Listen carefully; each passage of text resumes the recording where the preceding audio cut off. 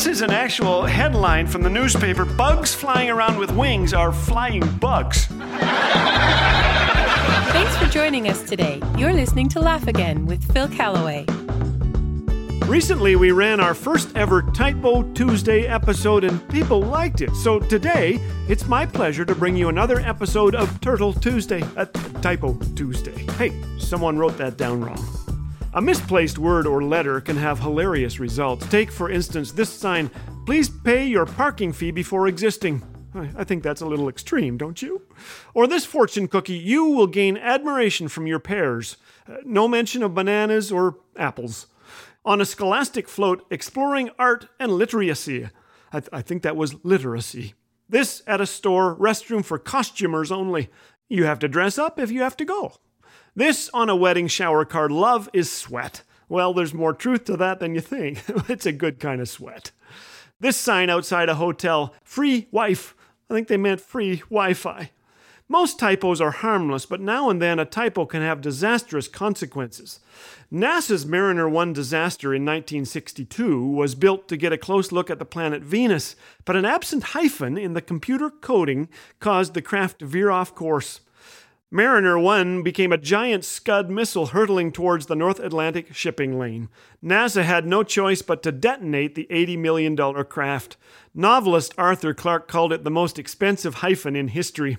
Another typotastrophe occurred in Japan when an employee of Mizuho Securities had the job of selling one share of a job recruiting firm for 610,000 yen. But the poor guy mistakenly flipped his numbers around, offering 610,000 shares at 1 yen apiece. Thanks to this typo, they lost $225 million by the end of the day. I don't suspect he received a promotion. He got off easy compared to Bruce Morris, though. Bruce was sentenced to death over a typo. That's right. Now, Morris wasn't an upstanding citizen. He was a convicted criminal awaiting a court sentence. The jury was prepared to vote on locking him behind bars for life until the judge wrote them a note. He intended to say that an imprisoned Bruce Morris would not have the possibility of making parole, but accidentally left out the word "not." The jury, believing this thoroughly bad guy might roam the streets again, voted on the death penalty instead. It took more than 10 years and a federal appeals court to reverse the decision on the grounds that the state of California was on the verge of executing Bruce Morris due to a typo.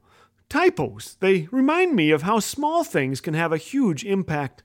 Without a doubt, one of the devil's greatest lies to us is this: it's just a small thing. Go ahead, flirt with that coworker. Big deal. Tell one small lie. It won't hurt anyone. Just take a quick look at that website. What harm will it do? But broken lives begin with tiny missteps. A pastor who was caught in adultery told me this. So did an executive convicted of fraud. For both, the road to disaster began with small compromises. Listen to James 1:14-15. Each one is tempted when by his own evil desires he is lured away and enticed. Then, after desire has conceived, it gives birth to sin. And when sin is fully grown, it gives birth to death. This is the nature of sin. It starts small, then grows like a noxious weed, robbing our integrity, stealing our joy, bringing death and ruin. So today, let's say yes to the voice of truth, God's voice. Let's make things right. Let's watch Him take our worst typos and bring something good. Reminds me of a sign posted in restroom, "Employees must wash hands before living."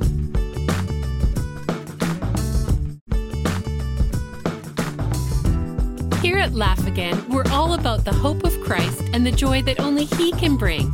This month, we're offering a new devotional booklet to prepare you for Easter called Quiet Spaces for Passion Week, created by our friends at Back to the Bible Canada.